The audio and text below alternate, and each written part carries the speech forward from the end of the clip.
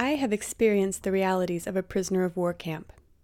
While serving as a military lawyer with the Royal Air Force in the UK, I was responsible for chairing what are known as Article 5 tribunals, where the status is decided of people who have taken up arms and have fallen into the hands of the enemy. I have supported the investigation of allegations of abuse by the armed forces of a state and have published academic writing on alleged detainee abuse. I am therefore well placed to comment on the need for relevant and operable international humanitarian law that reduces or removes ambiguity surrounding the treatment of prisoners of war and complements the purpose of the law of armed conflict, to limit, as much as possible, the suffering, loss, and damage caused by armed conflict, to protect persons who do not take a direct part in conflict, and to facilitate the restoration of peace. The Geneva Convention relative to the treatment of prisoners of war of August 12, 1949, more commonly known as Geneva Convention 3 or GC3, applies to international armed conflicts, or IAC. That is, armed conflict or war between two or more states. Such conflicts are now less common, although not yet completely extinguished. Contemporary conflicts are more likely to be contested between the armed forces of a state and dissident armed forces or other organized armed groups, or between such groups. These conflicts are known as non-international armed conflicts, or NIAC. NIAC can be confusing and complex, particularly with respect to identifying the objectives and allegiances of competing organized armed groups.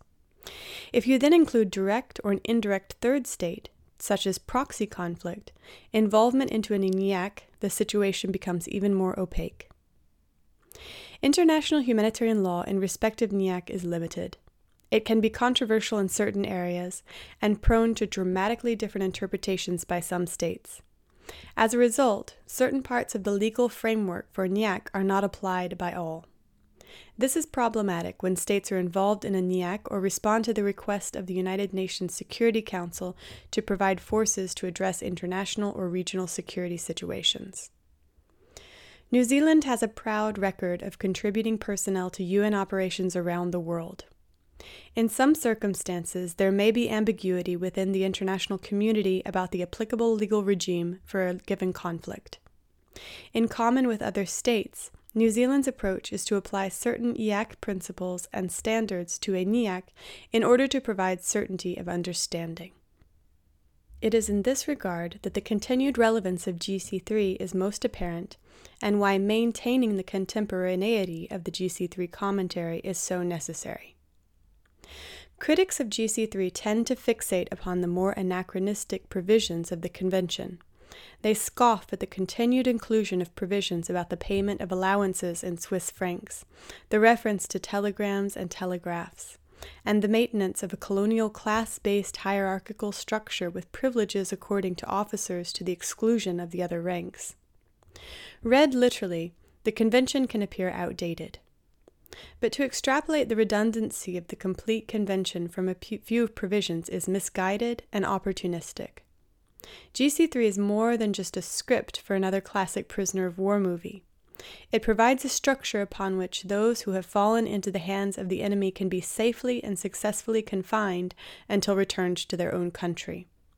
It also provides a template to ensure respect of a prisoner's person and their honor is accorded. In my experience, captured persons, be they prisoners of war or detainees, are at risk of being exposed to treatment that could be considered inhumane, or where an adverse distinction is made on the basis of race, color, religion or faith, sex, birth or wealth, or any other similar criteria. Such treatment is meted out as a result of expediency, vengeance, or simple ignorance. In contrast, it only takes a moment to treat a captured person with a degree of kindness and respect. Typically, they are scared and vulnerable, irrespective of age or sex.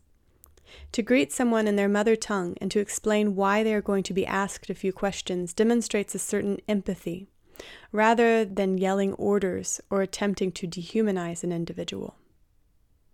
It was with this experience that I undertook the peer review process of the updates to the GC3 commentary published by the International Committee of the Red Cross, ICRC, in June 2020. Batches of articles were periodically sent to me by the responsible unit within the legal division of the ICRC. And throughout an 18-month review process, I attempted to provide a synergy between some of the scholarly submissions and a practical application of the particular provisions of GC3. Finding the point of consensus between those that apply GC3 and those that monitor the application remains a challenge. It is essential that all concerned collaborate where possible in order to make and sustain advances in this regard. As a military lawyer with practical experience in the field of detention of captured persons, I believe GC3 remains the go-to international humanitarian law document, and the updated commentary a starting point to find updated interpretations of its provisions. 70+ years on from its original publication, there are certain aspects where it's showing its age. But in the absence of international consensus to even attempt to draft a contemporary version of the Convention, its provisions and overall intent remains principled and relevant. The secret to success is how it is applied, and the commentary, with its updated interpretations of the Convention's provisions, can play a role in guiding operators in their application.